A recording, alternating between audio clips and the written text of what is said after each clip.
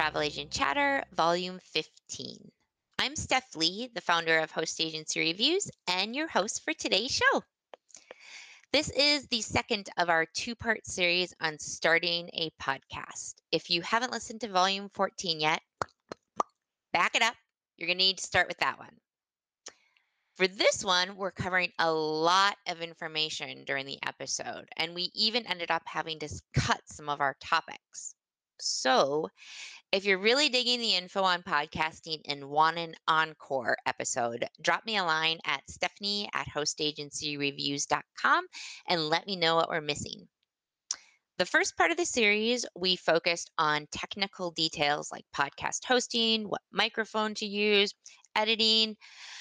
This episode is going to be rich on ideas for you on how to market and promote your podcast. We're going to have tips tips we wish we would have known when we first started, and where to find a podcasting community to help keep you inspired. There's a lot to cover, so let's not waste another second. It's time to get on to the show. So, a big hearty welcome again to my favorite podcasting team. Let's jump right into business. Okay, so we had so much info that we had to break this into two parts. And a great way to kick off this episode is talking about podcast length, since our last one was so long it had to be broken into two.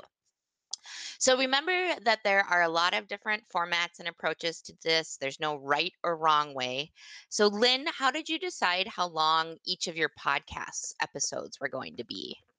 Mostly I just did feedback. So in the beginning, like I said, I had no idea what I was doing. I was just pushing things out there. But I started a Facebook group of people who were listening so that I could actually see who was listening or know who was listening, and asking them questions every week saying, is this too long? Would you like it longer? Who would you like to come on? And so with the feedback I've gotten, around 16 to 22 minutes is ideal.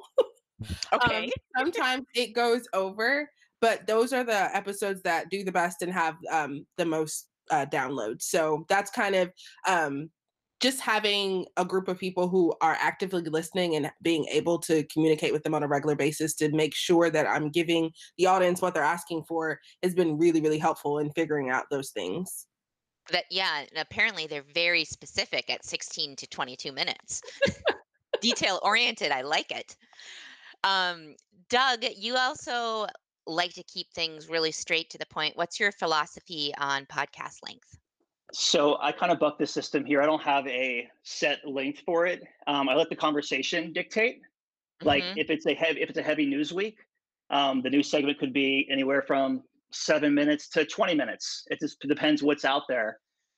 Same thing with the interviews. If the person is short, concise, to the point, we'll end it at 10 or 12 minutes. If he's really good, like last week we had a 61-minute episode of someone on a princess a princess ship. I'll let it go 61 minutes. I mean, I don't really set myself in a time frame. I just kind of let the conversation dictate, because like for this one that was 61 minutes, he was on during the whole Corona outbreak around the world. And we were talking about how the cruise line was pivoting and adjusting as we were learning more about the virus and all that stuff. It was really interesting. And the stats on Apple Connect show that people stuck around for the whole thing. So it's all about conversation to me. Mm-hmm.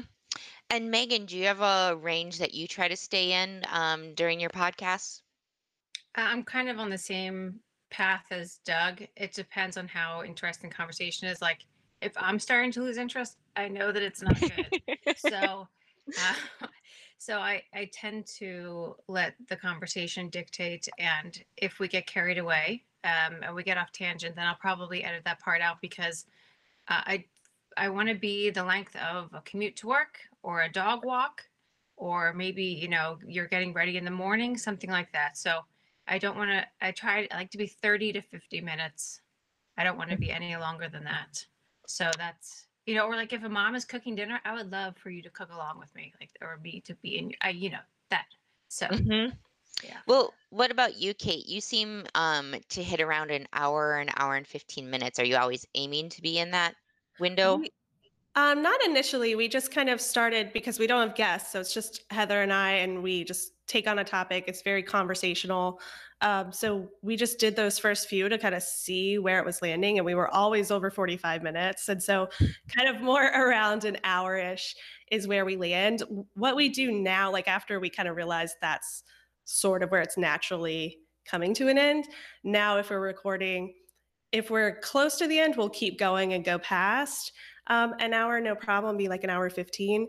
But if it seems like there's still like a lot of meat left on the topic, we'll go ahead and call it and then make that another episode so we could keep digging in more. Mm-hmm. Christy, what do you try to hit for your length? Whatever. I don't have a specific time. Like most of mine are just me, and I'm usually trying to teach something or give agents something that they can do to improve their businesses. So it just depends on how long it takes me to get that point across. Like I don't want to give them so much information that they can't act on it.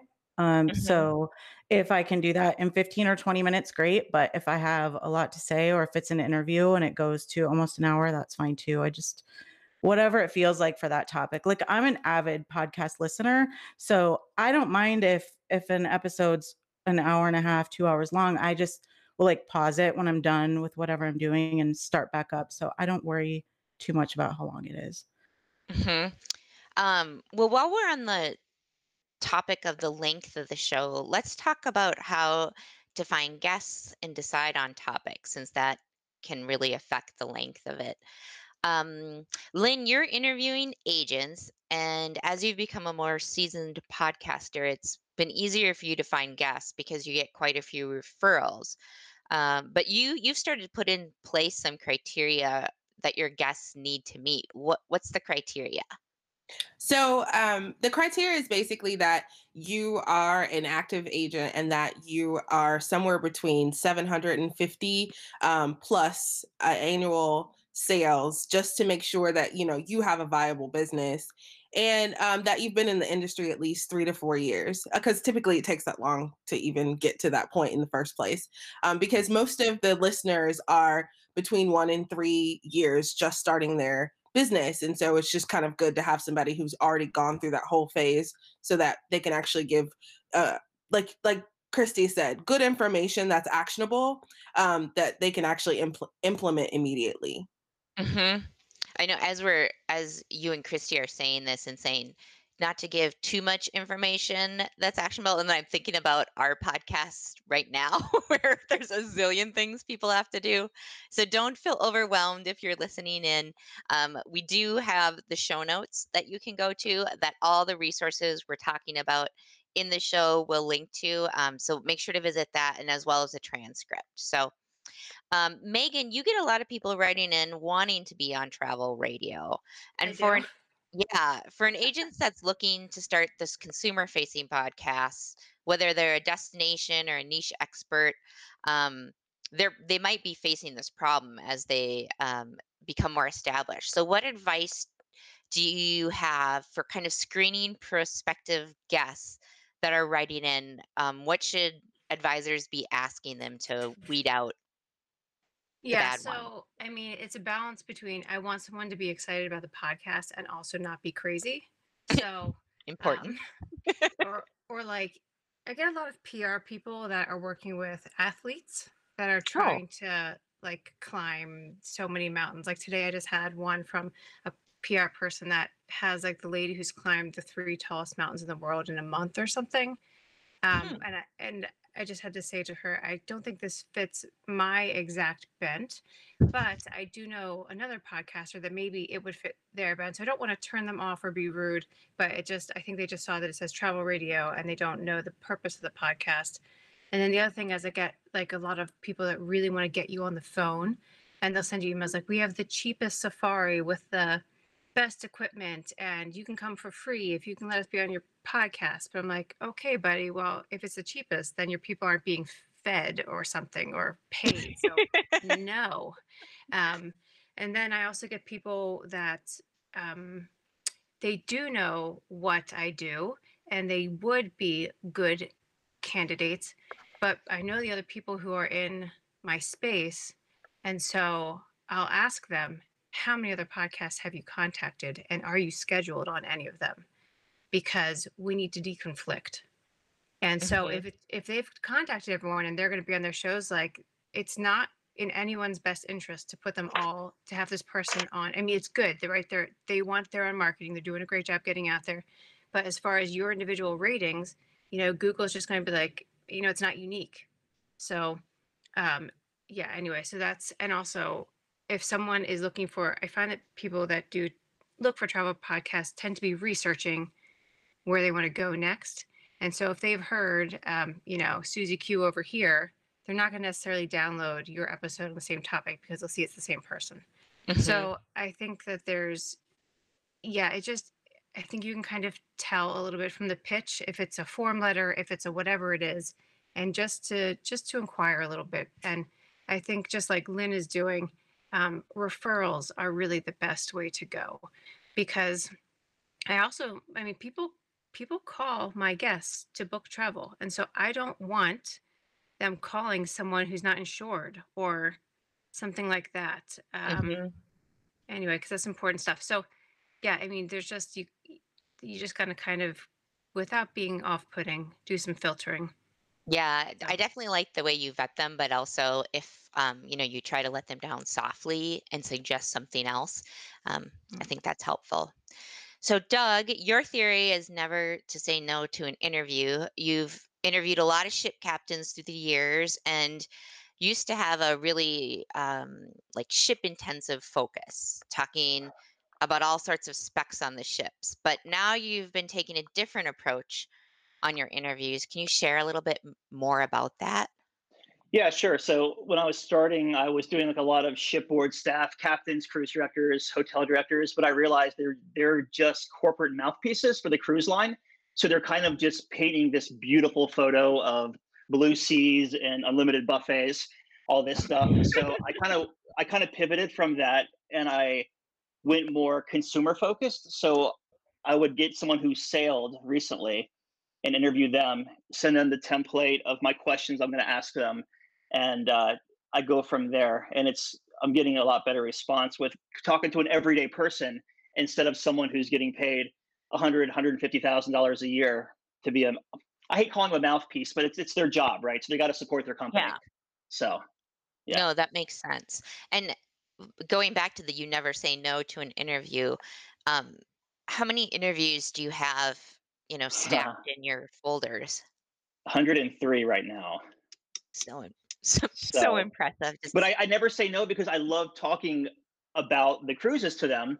And so I just I have a schedule. I kind of rotate different cruise lines throughout the year. And I kind of position things as well as far as like, okay, it's January. People are going to start researching the Caribbean because they're freezing their butts off at the house. Or it's July. They're going to start researching an Alaska cruise for next year because it's hot as hell outside.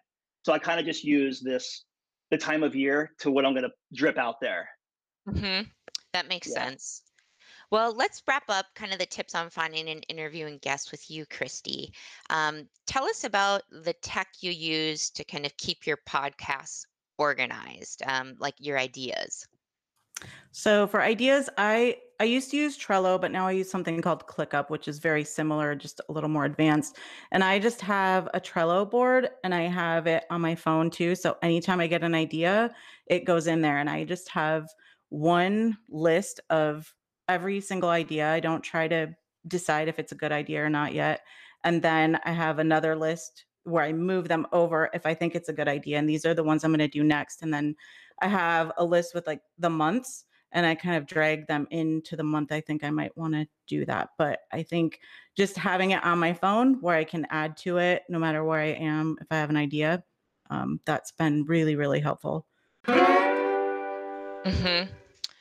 Well, moving on to some tips about recording the actual interview. Let's talk about how we can make the most of it. For me personally, I spend a lot of time getting to know my guests before I interview them, and I know it's going to be incredibly time intensive. Usually for the interviews, like for instance, this interview, there's 5 of you, and I chatted with each of you for maybe an hour, sometimes an hour and a half. Um, so I know it's going to be time intensive, and I really want to make sure that I keep enjoy podcasting and enjoy the interviews, and I don't feel like it's a chore because I love learning about people. Um, so with that in mind, we schedule our episodes quarterly, but as in most things in podcasting, there's a bunch of different approaches. So, Lynn, can you talk to us a little bit about batching interviews when you're doing those, and how that can make the process a little easier for people? So in the beginning, it was kind of difficult finding guests because I wasn't quite sure how to find guests and to vet them, especially because there's travel agents everywhere. Lots of people call themselves travel agents, but finding out that information. But once I got into the groove, it's easier to kind of pick. And this is what I've learned along the way because I talk to a lot of podcasters: is find a day and schedule all of your interviews for that day so that you are doing all of the interviews one day and you're kind of in the mindset of having those conversations, and then picking another day to edit them all and upload them so that you could possibly get a month or two, three or four worth of podcasts uploaded and ready to go. So like Steph said, it's not a chore. That it's actually still fun, and you're actually you're using your time wisely. But I haven't gotten all the way there, but I definitely know how to do it. So when you get into a groove and you have a system, it just makes everything better. Yeah, and Doug, I know today is your batch interview day. Do you have anything to add to it or any tips? Uh, not really. I mean, I think Lynn hit everything on the head there. It's I'm pretty much follow what she does. Yeah. Well, yours is impressive because are you doing it from 2 to 7 today? Yeah, 2 to 7. I'm doing 5 of them. Wow. But yeah, it's because I do 2 shows a week though, so it's I'm not just the bank isn't just keep going, going, going. It's slowly dwindling, but it's going quicker up, I guess. Yeah. Well, another option beyond like doing well outside of doing batches is kind of the format the podcast Serial made famous, and that's doing seasons, which none of us really do seasons. But Megan, would you mind kind of briefly explaining that strategy? I didn't read about serials. This is Megan's from her head theory. So, my theory on seasons is that you can create a rest time for yourself so that your listener doesn't drop off when there's no podcast coming after the last one has stopped. So you can just start off at the onset saying this is going to be a 10 episode season. And then at the 10th episode, you can say, all right, that's the end of season 1. We look forward to season 2. We're just cooking them up for you, and they'll be released on this date. And that way, they don't delete your podcast from their player or their library because they know that there's more coming.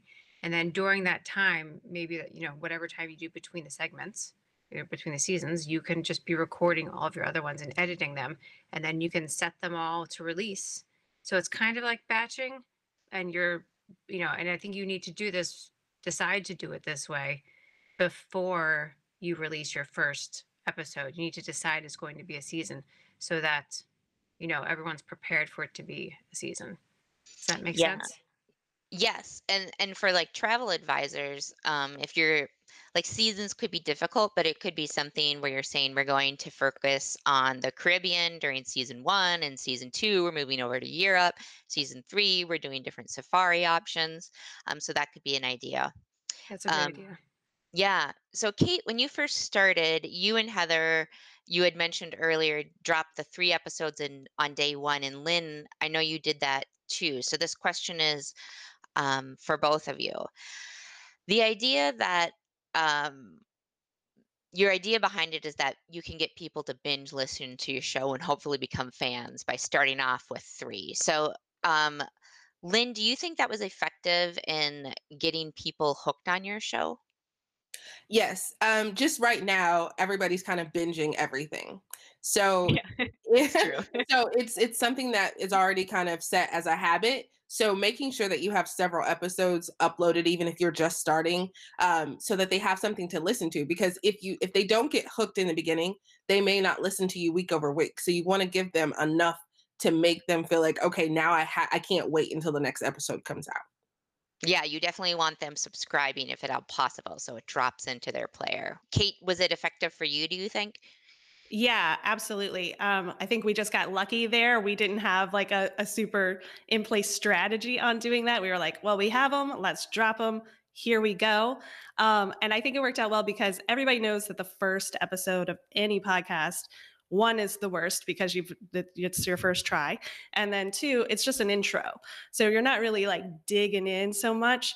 And I know when I find a podcast or show or whatever I like, I'm like, oh, okay, let's keep going. So you do kind of naturally build in that anticipation of like, well, okay, I'm interested. I'm paying attention. I'll follow. I'll subscribe, and keep listening. Well, that's a nice segue into kind of our next section on marketing. So let's switch gears and talk a little bit about search and how to help your podcast get discovered by listeners in their different podcast players. So we know that keyword stuffing and black hat tricks don't work.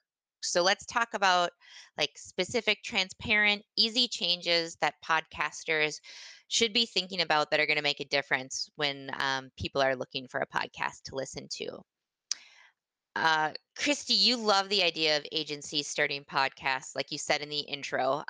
In fact, and you recently did an episode covering that exact topic that I'll make sure to link to in the show notes. Um, why do you think it's so important for an agency to focus on a niche when they're doing a podcast? So my opinion on what I call it a niche, sorry, on what that is a little different than I think what most people think of.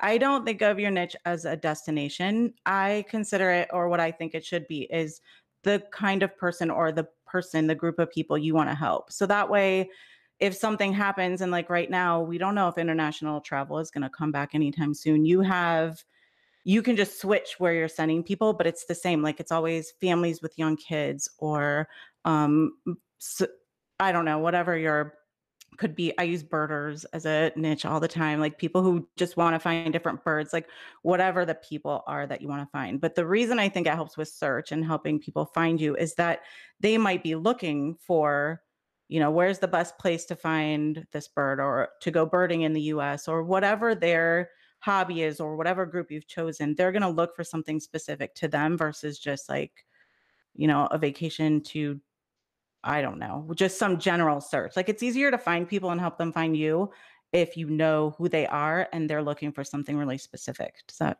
make sense? Yeah. Yes. Although I thought at first you said burgers, Oh, and no. I was like, yeah, meat lovers. There are a lot of meat lovers out I there mean, there that could be. I remember a long time ago, somebody did a tour of the US looking for the best sandwich. So, I mean, maybe there are people who are just obsessed with finding the best burger totally doable. and you serve them. Yeah. Well, when it comes to a podcast directory search, it's hard to tell what the ranking factors are, but I want to do some speculating. So, Doug, what do you think are some of the important ranking factors? Is it reviews? How often you publish? What's your thoughts? I think it's for like consistency in publishing. Um, I think reviews do play into it just because at the end of the day, like I listen to a lot of investing podcasts, and if I see like a review saying too much small talk or whatever, chances are I'll just flip by and go to the next one. So reviews, it might not raise your thing to the top, your podcast to the top instantly, but it's going to eventually have an impact because someone's going to read a good review, and then that download is going to kind of slowly rise you to the top. Yeah, consistency, that being direct to the point. Don't try to be fluff, don't be like adding fluff in there or anything. Like for me, I do cruise ships. So I'll do Carnival Breeze review 2020 plus cruise news or whatever. Because I'm just thinking like what the consumer is trying to search. They're going into Apple or even to Google because it'll list the Google Play and type in Carnival Breeze review. And then all these podcast suggestions will come up saying Carnival Breeze review. I'm just using that as an example, but yeah, just like really hyper drill down into what you're actually talking about. Mhm. And that's, yeah, I think there's a bunch of things like no one's going to game the system. Don't stuff like I wouldn't want to stuff Rick Steves' name in my podcast just because Rick Steves is like gets crazy downloads, or Peter Greenberg or whatever, like they're onto that now, and it's a good way to get delisted. Yeah, that's an important thing to notice. So one of the things too with this whole pandemic, I don't know if you've heard about it, but this whole pandemic going on, you had an episode that totally blew up in terms of downloads. Um, Hmm. and that you felt like helped too with moving it to the top in the listings. Hmm. Yeah, Which, because it was relevant, right? People were typing in, like, I think I even just used coronavirus on a cruise ship or whatever, just because people are searching that, and so yeah. it was floating to the top. So it's just, yeah, you got to think of what people are putting into Google. And if you have any questions about it, just type in the question or type in whatever into Google and go to the very bottom and look at the suggested terms, and that could Mhm. give you a good head start as well. Yeah, exactly. So an easy way to get more listens is simply by making people more interested in your podcast. And Megan, you had some ideas and some advice on how to title your podcast. What's your take on the best way to get someone's attention as they're like scrolling through different episodes? And this is like outside of putting in a bunch of like cute dog emojis and hearts. What else is there? No emojis. No, I think like clever or I even like a good pun every now and then, throw a good bad joke in there. As long as you can get the essence of what the episode is about. But yeah, I'm with Doug as far as like you got to think like the consumer is searching. Um, Hmm. but I think more along the lines of I have advice of what not to do, and that is, you know, it's travel agent interview episode 1, episode 2, episode 3, because that's just a way for like the spiders and the crawlers and the search bots to just be like this is too much similarity. It needs Hmm. to have a unique name. Or if you just have your website podcast.com/76/78, give it more information than Hmm. that. And just because iTunes did a recent like Doug, maybe you can talk to this more, but iTunes did a recent like formula change of how they catalog things, and so that's really not something to do. Like, be more creative than that. That's all. Yeah, it's worth noting that your title has character limits, so and starts getting cut off. So I think by starting it with an episode number, that's very valuable real estate and something to think about. And I have to make a confession. So we started ours with an episode number and then the name of the agent and then their agency. And after talking with everybody, it got my brain thinking, and I was like, I should change our title structure. So we moved from kind of listing the volume number, agent name, agency name to catchier headlines like Volume 13, how this group specialist filled her 196-person group cruise in just 1 month. Meet Valerie. So I'm curious. I just did this maybe like a week ago or 2 weeks ago, and I'm curious to see if people like it. So moving along, let's talk call to actions. Um, it's easy to forget to do this, but if you're an agent doing a podcast, it's important to know what your end game is. Are you trying to get clients? Are you trying to build your authority in the travel space? Do you want to add people to your email list or get a larger social following? Whatever the end goal is, making sure that you're using your podcast as a vehicle to make that happen. So every episode should have a call to action, just like every email you're sending out to your clients from your agency has a call to action. So let's run really quickly through what call to actions are through our whole team here. So I feel like this is going to be like a roll call. So Lynn, you're up. My call to actions are super simple. I put it in my outro. So it's just uh subscribe. What is it? Like, subscribe, and I don't even remember now. I'm Like, sorry. share, rate, and review. There you go. That's Yeah. what it is. Now I do offer different stuff throughout the year. So in the actual interview, I'll say, go to my link to get the download, or whatever the guest might be offering. So Mhm. there may be several calls to action. I have heard that it's probably better to put a call to action at the start, so in the intro, because they may not make it all the way to the end. So that is a change that I'm going to make coming June to see if that makes a difference. But just making sure that there is something, and that call of action actually pertains to something that your ideal listener actually wants, because I think that's something too. A lot of people just put a bunch of crap at the end of their podcast that people don't even want. So make sure you don't do that. And Kate, what about you? So I'm probably definitely the person that forgets a CTA on a lot of episodes. But I would say mostly we, at the end of an episode, remind people like, hey, you can always find us on Instagram at Travel Pro Theory. We have a very small but super engaged audience there, and it's really a conversation. So people will come to us after episodes and get in the DMs, sort of like Lynn has the Facebook group to find out how long do you like, what topics do we want, how are we use Instagram as a real feedback loop, and it works great for the listeners and it works great for us. So we just try to remind people to go find us over there.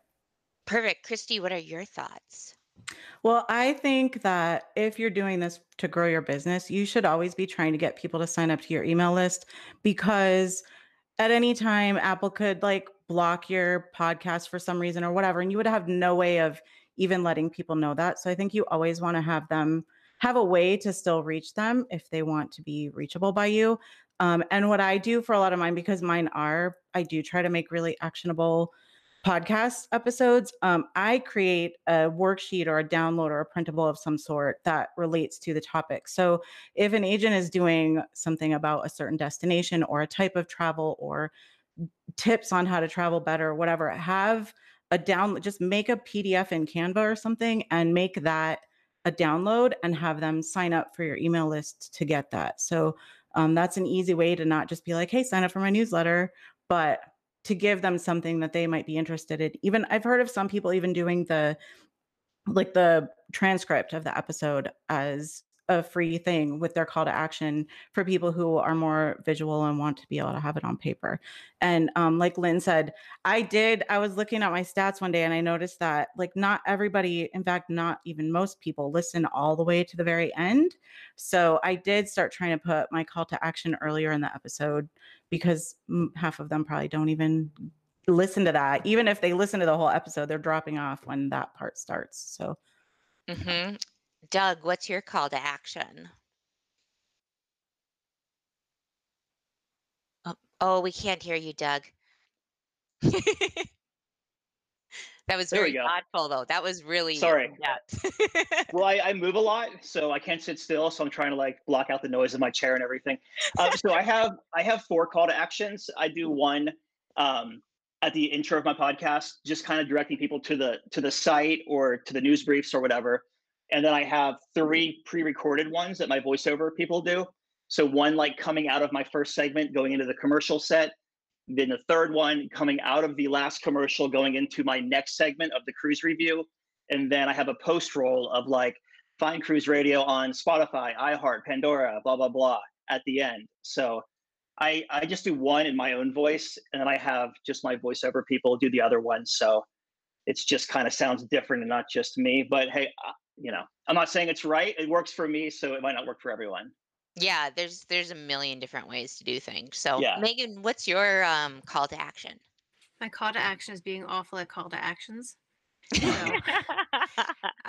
typically at the beginning of the episode, I ask people like if you want to follow along with our guests or check them out while you're listening, because maybe you're at work. Please tell us your web address, and they give their web address or wherever they are. And then at the end, I ask them, tell us again where people can contact you online. And I realized that I need to be doing something different, or in addition to. So thanks, guys. There's a great episode on Travel Agent Chatter you should listen to. Oh, girl, you're right. Yeah, listen to this one. Well, like for us over here, I like to change out the call to action. When I first started, I was like totally call to action crazy. I was like, do this, do this, do this, like throughout the show.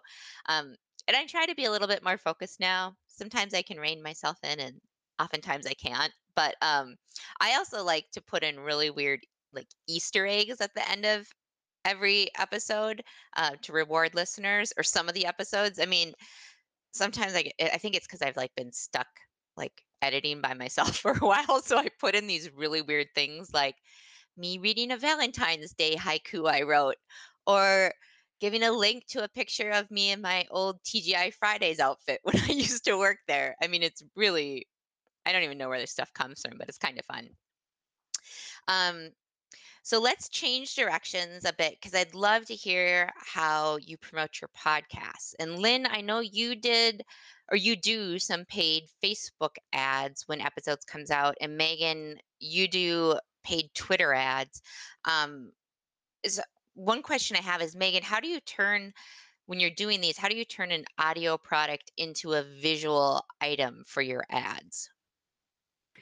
So I actually stopped doing that because I mean, it worked great actually, but just Hmm. the engagement was low on Twitter, and I think it's because you only get like 240 characters or whatever it is. But there are, oh man, I don't remember the name of this, but there are a number of platforms that you can upload your, you can actually attach your RSS feed, and it will create an audiogram for you. Yeah, Descript is one of those. We'll link in the show Yeah. episode notes. There's another one that it's not Descript. I'll send you the other one that always is sending me stuff. And you can do it that way. And you can, but I think that the engagement, because people are, I mean, Twitter's so fast and the information moves so fast.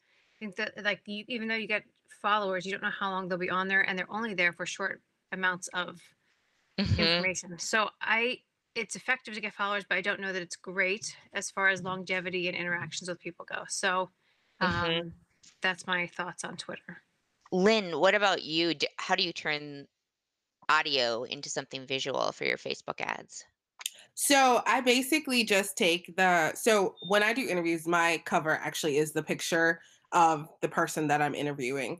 And typically I put their information and a link to their information when I do the ads. But for me, it's more about because I have a love-hate relationship with Facebook because they can do whatever Don't they we want all? whenever they feel like it. And so part of it is that I'm actually um, pushing people towards the Facebook group because it's just great to be able to have and create that community. Um, and so some of my ads are actually for the Facebook group. It gives so you the call of action in the ad is to go to the Facebook group, but they're also downloading the episode, so it's kind of a twofer. And Ah. a lot of the time, I don't spend a ton of money. Like I might put 20 to 50 bucks a week, just to get push people to not only listen to the episode but realize that there's a whole community of people who are in the same boat. And I think it just helps because when you're building a community, right, they're telling more people that are in their host agency to listen to the episode. So really that 20 to $50 is bringing in a way more listeners than it would have because of how it's being directed, if that makes Hmm. sense. Yeah, and Kate, you're really only on Instagram is the way you promote your podcast, not paid, but since it's your only channel, do you have any thoughts that you want to share about how to promote via Instagram? Yeah, we just keep it really simple and just we drop it on Instagram. If we end up sending an email newsletter that month, we send it out. I think for us, because the podcast and Travel Pro Theory is secondary to our other businesses, we just don't invest as much time into it or money into it there. But we love our Instagram community. We kind of have Heather and I both have personally dislike Facebook. I don't use Twitter. It's like, I want to keep it one place. I want myself to like it. I'm going to show up there. And that's where we drop it. So people just kind of know to look for it there. And that's where we get ideas for episodes all the times too. I just throw a questions box on story. Next thing you know, we have a ton of material to work with. So we just pick one place and show up there, and that's it. Yeah, and Doug, you've got a huge following for Cruise Radio in terms of downloads and listeners. How do you promote new episodes? So, like Megan was saying, I recently started using Headliner.app, Hmm. and it actually um, for my cruise radio news briefs that go out every day, I use the audio wizard in there. So it's importing my RSS feed into Headliner, and it's spitting it out to me as a nice whatever form I ask for it, whether it be an Instagram story dimension or a Twitter dimension, and because it's under 2 minutes, it could go onto Twitter. So I use that, and I found that I've been getting almost as many listens doing it on Facebook and Twitter as I do downloads sometimes. Wow. Now the numbers are kind of skewed because they're counting 3 seconds as one watcher on there. But Mhm. I figure people. I have a lot of engagement with the news briefs and like a ton of like retweets and everything on Twitter, and also I can see people are listening to it on Facebook as well. And then of course, like with the show itself, it just auto imports into YouTube. That's Mhm. pretty much about it, really. I mean, I do have show notes on my website where I embed my player into the show notes, and I'm lucky because my website is really highly trafficked. So, and I have my player embedded on the top right hand corner of my website too. So even if you're not going on there listening to reading an article, you could still find the player on there at the top of the site. Yeah. Well, let's move into, I think I'm going to do one of those audiograms to promote this. Steph, I'm pretty They're excited. cool. sorry, Yeah. Steph. I have Yeah. a suggestion for agents. I know I'm Sure. terrible at I didn't market my podcast. I kind of didn't want to tell anybody in case it was terrible. So, but for agents, this is another reason why I think it's beneficial to have a niche that's a type of traveler, a type of person, is that you can get on other podcasts or other people's websites and be a guest on their show. So if your niche is Spain, like good luck finding a podcast about Spain that's not selling travel too. But if your niche is people who are birders and want to travel around and find different birds, you probably can find another podcast or a website or something about that and offer to be a guest and talk about different destinations and things. So that's another really good way to get people to find out about your podcast. That's perfect. Yeah. Doing cross promotions. Thanks, Christy. So I think part of marketing a podcast is publishing like a publishing schedule. So, but once again, there's like a billion ways to do this. You could be like Travel Agent Chatter and only publish for a year, and recognizing that that's going to show or slow your show growth, and probably hurt you in the rankings because you're not publishing as much. Or you could be the opposite end of the spectrum and be like Doug, and have done, what did you say, 585 episodes of Cruise Radio? Is that right? Oh, he's Something still like muted. that. This technology is still challenging me. Yeah, 589 or something like that. Oh my gosh. Yeah, so you could be on either end of the spectrum. So let's really quickly go through some publishing schedule. Doug, do you want to just tell us, yeah, what your publishing schedule is? Yeah, so I mean, again, there's a million ways to do this. I just try to take advantage of a full day within the U.S. So I publish at 3 a.m. Eastern, so going back to midnight on the West Coast, and then so I can take a full advantage of that 24-hour download. Um, there's different ways to do it because everyone's audio server resets at different times, so you can either be in sync with that if your audio server resets at 8 p.m. or whatever, scheduled for 8 p.m. I just do the whole 24-hour day thing, and it works for me. I'm consistent every week. For over 500 weeks, I've done one every single week. I haven't gone a week without.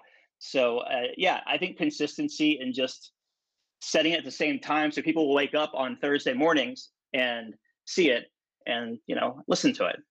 Mm-hmm. Yeah, and just for um, covering like the 24-hour cycle of downloads is important for you since you reply or are working with advertisers, and that's one of the Yeah, metrics they're looking for. right, of course. Yeah. Christy, what's your publishing goal with Travel Geniuses? My goal is every 2 weeks. I don't always hit it.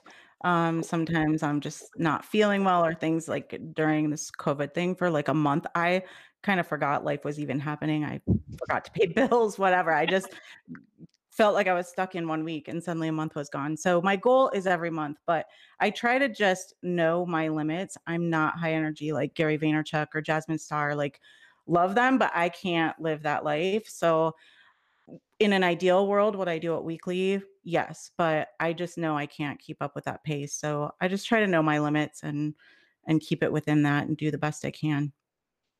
And Kate, you're more flexible with your approach to publishing. Sum it up for us in a few sentences.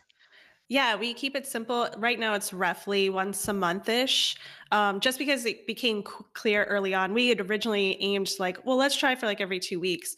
But then just the scheduling of that between the two of us, it was quickly like, that's not really working. So now we get if we get one out like every month, we're like, cool, we did it, guys. Check that box and keep moving. Yeah, and Megan, you're pretty regular with your publishing. What do you aim for? Well, I'm glad you think so. I try to be every week, but we're in a weird time in the world, and so it has to be that the kids are first, and so it's roughly every week. I'll leave it Hmm. at that.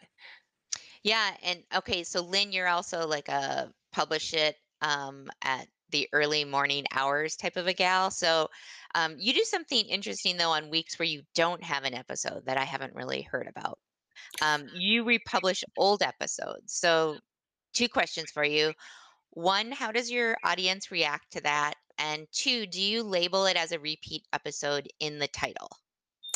Yes. So I definitely publish mine, same as Doug, 3 o'clock in the morning, every Thursday. And I am having issues as well with this whole pandemic and the kids and all of that. So um, in order not to stress myself out, I literally just do an intro and say, hey, this was one of our really great episodes. So like February, were mostly repeats. It's like the month of love. And this travel agent loves their business, and we're just going to listen to it again. And honestly, it's worked out really well because if someone came in, they didn't want to start from the very beginning, they'll get Mhm. to listen to those older episodes, and I don't have to do anything that week, really, if things are Yeah. kind of crazy. And so far, like the feedback is, really good. If somebody just started listening or they just saw an ad and they're listening to the episode, it's not old to them because they never knew it existed in the first place. So if there's some really, really good episodes and really good guests that you had great conversations, I just repeat them, and I don't feel bad about it. Yeah. We're living in strange times. And even if we aren't, again, a million ways to do your podcast. Do what works for you. So we've discussed how to record your podcast, how to promote and market it. Let's jump into the next section, which is how we make everything we learned stick. So first off, what I'd like to do is just hear a piece of advice from each of you. If you could give some advice for someone that you wish someone would have told you when you first started, what would that be? So Kate, what do you have for us? I think the done is better than perfect approach is the key to it. Early on, I'm not a tech like wizard or anything, but early on, I did try to edit more and edit out those ums or whatever. And it could feel really nerve wracking to be like, did I say something really stupid? At some point, you will, and it will be fine. And that's going to be okay. So I think it's sort of making it work for you. And I think my main tip for anyone listening who's on the edge of wanting to start a podcast, as you've listened to everyone here who has successfully done it so far, it does not matter what mic you use, it doesn't matter what service you use, it doesn't matter how long your episode is. There's a listener out there for it. So just focus on your content and then you'll sort the rest out as you go. Hmm. Lynn, what about you? I'm huge on communities.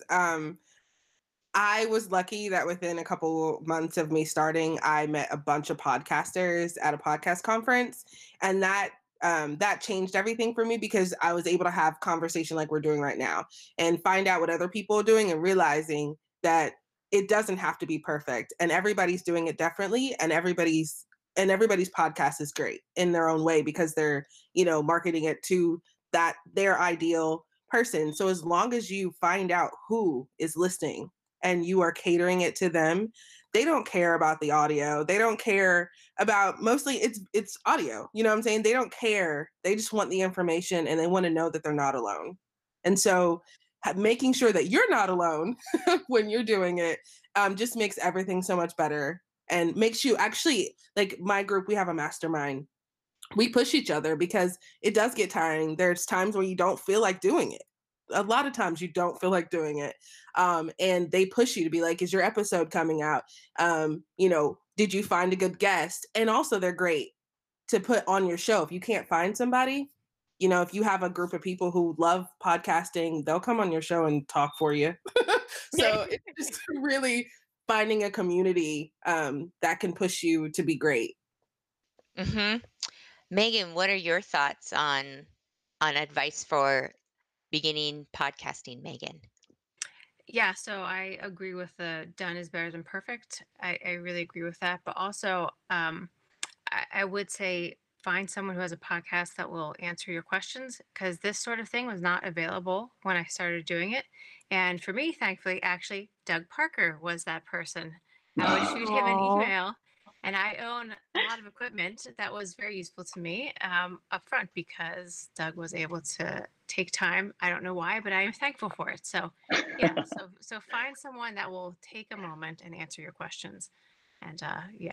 Anyway, and if you want to ask questions, I'm happy to receive some. So there you go.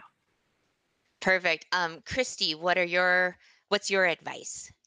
Well, the same thing that everybody else has said. Just like make it easy, know your limits, and do what you can do, and take advice from other people, but don't feel like just because one person says you have to release a podcast every week that you're going to fail if you don't. But also specifically for travel agents, I would say just be generous with your knowledge and your information. Part of the purpose of this, in my opinion, is to showcase yourself as an expert. And if you're scared to share what you know because you think somebody's going to go book on their own, they probably are anyway, whether you share that information or not. But you're not showing the people who do want to hire you that you know what you're talking about. So just be super generous and open with your knowledge. You also had a great, when we were chatting, talking about from a technical standpoint, having some sort of a checklist, like making sure the mic is on when you're Oh, recording. yeah, for sure. Because I've started interviews and not been recording, or not had my mic plugged in. So I'm thinking I'm talking to my mic, but it's my computer mic. So yeah, know what your process is and all the important steps along the way, and have a checklist, and don't think you know it. There's a book called The Checklist Manifesto, and in there they talk about how pilots, even with 10,000 hours in, or 10,000 flights, I can't remember, they still have a checklist and they have to check every single thing. So yeah, have a checklist. hmm Yeah, and I think too, we had chatted on like having an outline for what you're going to be talking about, and don't Mhm. for me personally, we do our recordings all like from start to finish, and I just record that and don't do a lot of editing. But if it's just you and you're the only host of the show, don't be afraid to record it in sections. Like have your Yeah. outline, and that'll save you from being so stressed having to remember everything. Yeah, I lose my train of thought a lot, even when it's just me. And I forget certain points that I want to make. And that was part of why it was taking me so long to edit too. But so now I basically am writing a blog post. Like it's more than an outline. It's like every point I want to make, I have in an outline. And then I will read one section in my head, and then I record it and I pause and I read the next section and I record that and I pause, so that I don't feel this. I thought in the beginning I had to do it all in one take, and I would try like 10 times to record an episode.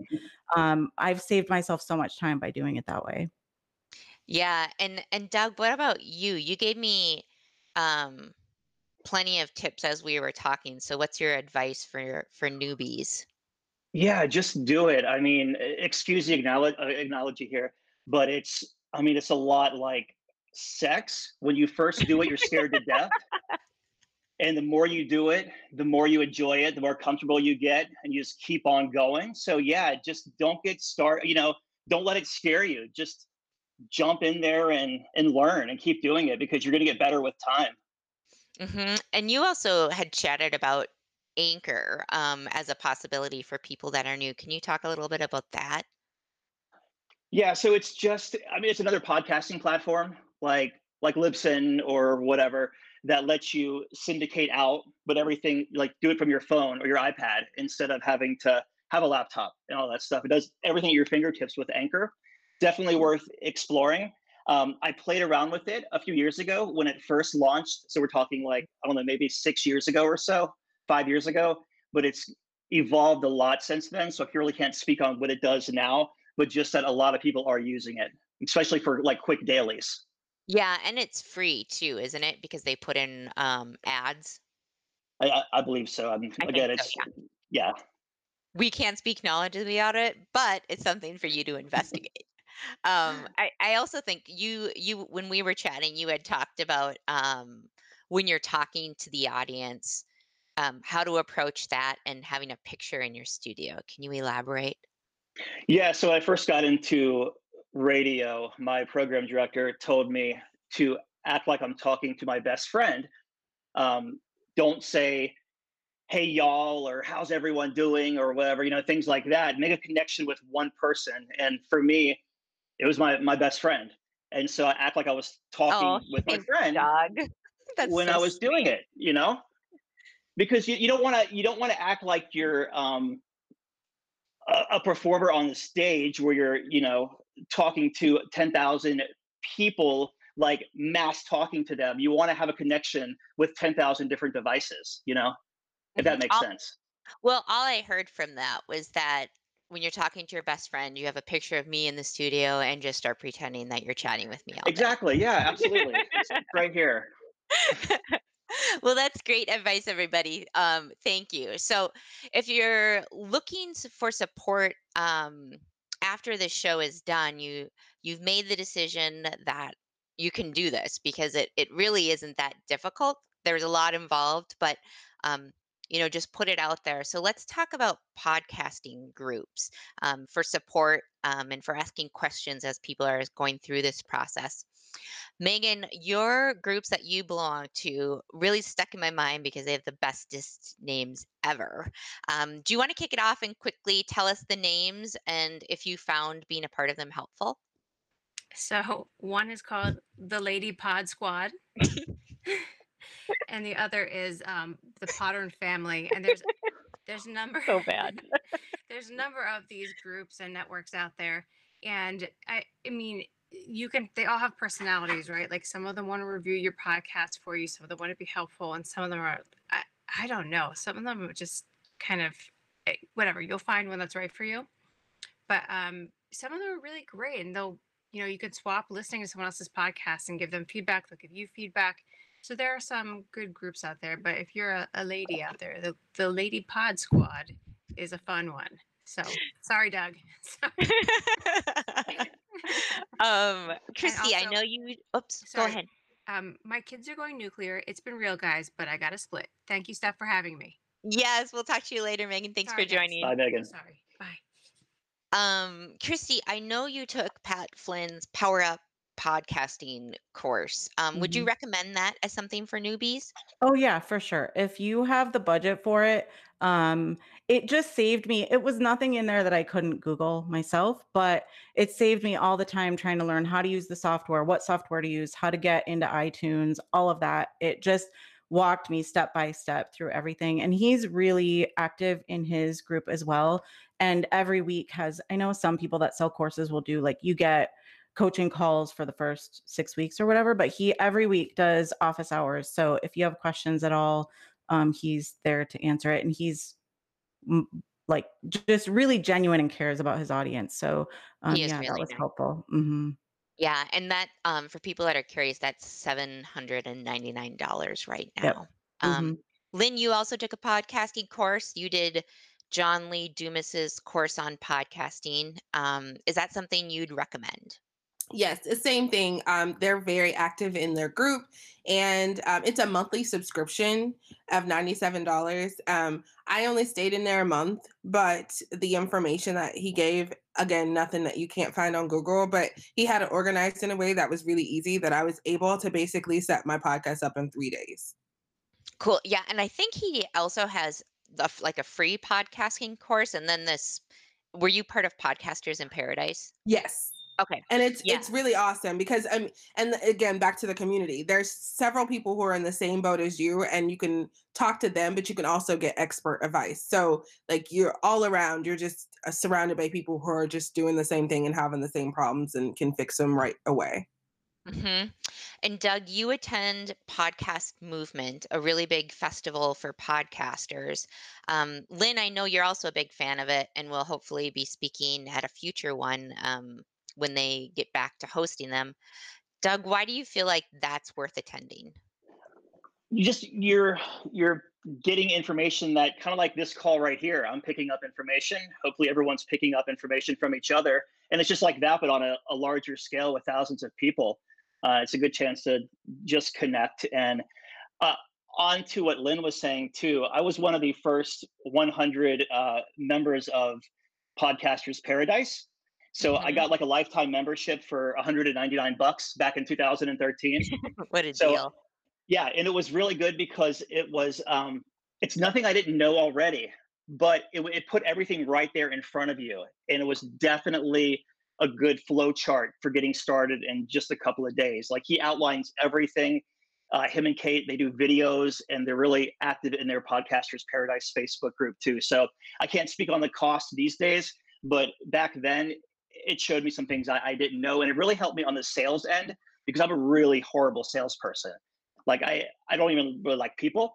So it's having to interact with people. It's easier to have this spreadsheet to send to people with my rates and everything, and kind of just go that way instead of having to do cold calls or anything like that. If you reach the point where you can actually sell advertising on your podcast. And one thing I'd be really curious to learn about is I'd love to hear what everyone's favorite podcasts are, like travel, outside of travel. What podcast, or if you have multiple podcasts, do you think like really nail it with their presentation or the topic they're going on?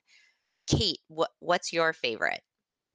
Okay, so I'll give you two that are on like opposite ends of the spectrum. My favorite of all time is the podcast that got me into podcast. It's You Made It Weird with Pete Holmes, who's a comedian, and it's really long form, very conversational, and yeah, I like the longer format to just like let it go and let it go in the background. So they can run like 2.5, 3 hours, like crazy long. Whoa. Okay. But then there's another one that I really like called What a Day, and it is short format. It's like 15 to 20 minutes, and it's a news, like a morning news podcast. So I turn it on, hear some talk, get some headlines, put it on while I'm in the shower, and keep it moving. Perfect. Christy, what are your favorites podcast? Okay. I listen to a lot of business podcasts, but the first one, which is not business, is Armchair Expert, which is Dax Shepard. And I'm not into celebrities. I didn't even really know who he was when I started listening to it. But specifically, he has like a podcast within a podcast, which is Experts on Expert. So he has like doctors and psychologists and scientists and journalists on, and just they talk a lot about why people do things. And I love that one. So that would be, if I only could listen to one, it would be that. My business type of podcast that I listen to, Steph Crowder, Courage and Clarity, is one that I like. Claire Pelletreau has a podcast, the Get Paid podcast, where she talks to entrepreneurs about how they make money and how much they actually make and how much it costs them to make that. And then NPR, I think it's NPR, has How I Built This, which is CEOs and how they started, like Five Guys Burgers or Southwest Airlines, Burt's Bees, all these companies, and how they started and almost failed and are now names that we know. So yeah, those are my favorites. Cool. Lynn, what are your favorites? So it's funny, not a huge podcast listener.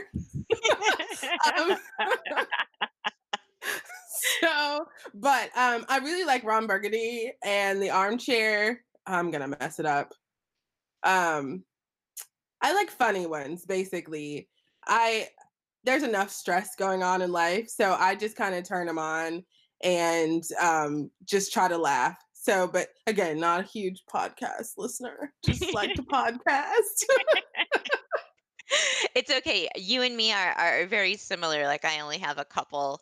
I apparently like true crime ones. I really like Serial and To Live and Die in LA. Essentially what I do is I go to the Apple Podcasts, like, and I look at their top podcasts of 2020 or something and see what's there and listen to a few. Doug, what are yours? So probably like long form would be Joe Rogan. Hmm. And then I listen to I should know the name of it to listen to it every morning, but it is called Stock Trading University. It's 2 minutes, just Oh, gives wow. you information about investing and strategies and things like that. Not so much like news or what's trending and what's not. More so like of buying and selling type stuff. But it's new every day.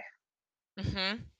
Yeah, So yeah, thanks for sharing because I wanted to throw out some podcasts if people were new to podcasting that they could sample podcasts outside of travel to see what different formats are and how people approach it and be able to kind of cherry pick what they like from each one and add it to their podcast.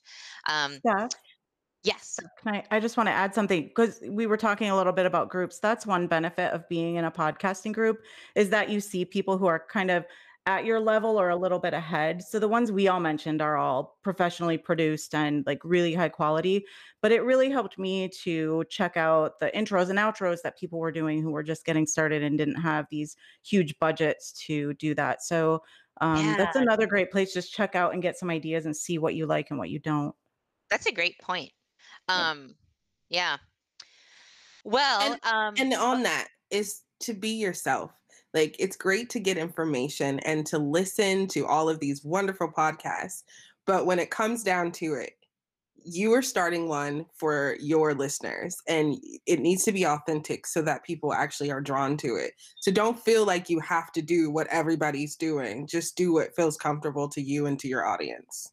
yes, exactly. I mean, I sometimes like when I'm watching things, I think, gosh, I wish I could be more serious and corporate-y. And then I'm like, no, that's like the worst idea in the world. Like, I just can't take anything too seriously. So, um, well, all right. So it's getting to be time for us to start socially isolating again. We need to kind of wrap this up. And as we're in the midst of a pandemic and in travel, I know right now things can feel incredibly bleak. So we do this every episode, but I want to make sure we definitely leave this episode feeling warm and fuzzy. So please cue music for warm fuzzy segment. Um, Pre-pandemic, warm fuzzies weren't necessarily um, a necessity, but during this crisis, we all need them. So let's have each of you tell us a warm fuzzy you've seen or you've witnessed during the pandemic. Mine is John Krasinski's Some Good News Network. Have you all seen that? I've Oh seen my a God. couple. I cry. I literally cry every single one because he like just covers positive news that's happening around the world and like it's like it's like 25 minutes of warm fuzzies coming at you. So, Christy, what's your warm fuzzy? What have you seen happening? So I have two, and I'll make them real quick because one is my kids. So I'm older than you guys. My kids are adults now, but my niece and nephew are still really young. And this has been so hard on them. Like their Mm. friends aren't necessarily social distancing very well, and they've been stuck at home. So my kids have been playing Fortnite with them and Animal Crossing and Game Pigeon. So I just appreciate them and love that they're doing that. It's super And sweet. then, not related to my family, I just saw this Instagram story. This lady's son, it was his 8th birthday, and she like they had presents for him, and then some of his friends came over and they had lunch. They all got McDonald's and sat in their trunks of their cars, and he was sitting there and said um, something like, what would be a better birthday than this? And his mom was like, I don't know. What do you think? He's like, I don't know. I can't imagine a better birthday than this. I was just wondering if you knew. And I thought that was sweet. And all the neighbors later that night, they're very close and all came out. And she had delivered tiny birthday cakes to each neighbor and they had a neighborhood Wow. birthday party. So that was sweet. Oh, I just love this. I love this. Everyone else is like, I mean, very sad about the pandemic, but like the sweet stories that are coming out of it and the creativity. Oh, all right, Yeah. Doug, what's yours? I would probably say the local news station here. So with unemployment and everything, there's a ton of restaurants here in Jacksonville, and so many people are unemployed. Um, it was depleted. So the local news network put this like drive thing together, like on a whim, and they filled it. They filled it, which is a big warehouse like across the river here, in a matter of hours. And it was just like, it was really cool to see everyone coming together, and just like, you would just pull up, pop your trunk, didn't have to get out, have to talk to anyone. They would come, pull the food, groceries out, and you just drive off. It was really cool to see that kind of stuff happening, not just here, but around the U.S. Yeah. I'm like so sensitive to this stuff. I get like goosebumps. I'm like, all right, Kate, what is yours? I would say, so my mom's a nurse, and my family lives in Virginia. They're rural Virginia, which is nice because it's not a hot spot like some of the cities are right now. But obviously, being in smaller doctor's offices and things like that, you have even less access to gear. And so the community came together. Well, she's pretty resourceful, so she actually came up with a lot. But the community came together and like sewed them lots of masks for them and for patients, for patients' families, to keep everyone safe. So sweet. Lynn? So I work for a hospice company, and we were able to take lunch and sometimes dinner to the emergency room nursing staff. So, and then we put signs out in front of all the hospitals in our area, thanking all the heroes. And then this week is Nurses Week. So I've just been taking all the nurses social distancing dates in the parking lot. So we just park in the parking lot, and we order lunch, and we eat on our hoods of our cars. So it's just been really nice to be able, and they're so appreciative, and it's just wonderful what they're doing. So that's not going to stop. So every week we're going to pick a hospital, pick somebody, and make sure that they know that we appreciate what they're doing, and feed them, get them, a little bit more fuzzy and round, because that's what's happening right now. I know those darn gym closures. Super sweet. Well, thank you for sharing, everyone. I know times are hard right now, but there still is a lot of beauty and kindness out there in the world, and hopefully you can find it. Well, it's official. We've wrapped up another episode of TAC, and you know what it's time for, right? Yes, you. It's time to start getting that podcast that you've been thinking about off the cut room floor and into production. So podcast besties, all of you on the call, thank you. You're the bee's knees. Thank you for spending so much time sharing your knowledge and experience, and having a pandemic party with me. It was very fun. Thanks, Steph. Thanks, Steph. Thank you. Thanks.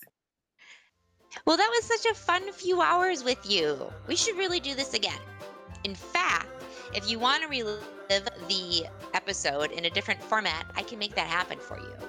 You can watch a video, read a transcript, and view the zillion show notes of today's episode by visiting hostagencyreviews.com/TAC and clicking on episode 15. We're in weird times, and I know many of you are struggling as your business have all but shut down and the future is uncertain. I want you to know that the entire team here at Host Agency Reviews is here with you. We have articles on the site listing grants beyond the PPP for small businesses struggling from the effects of COVID. We have an article listing the free and greatly reduced discounts on tech, marketing, and education programs for agents, and an article discussing how you can create a crisis management plan for your agency to help you through this pandemic. And most importantly, keep your head up. Keep your eyes focused on the kindness and beauty that has popped up as a result of this unprecedented situation. Thanks for listening. Stay safe and be well, my friends.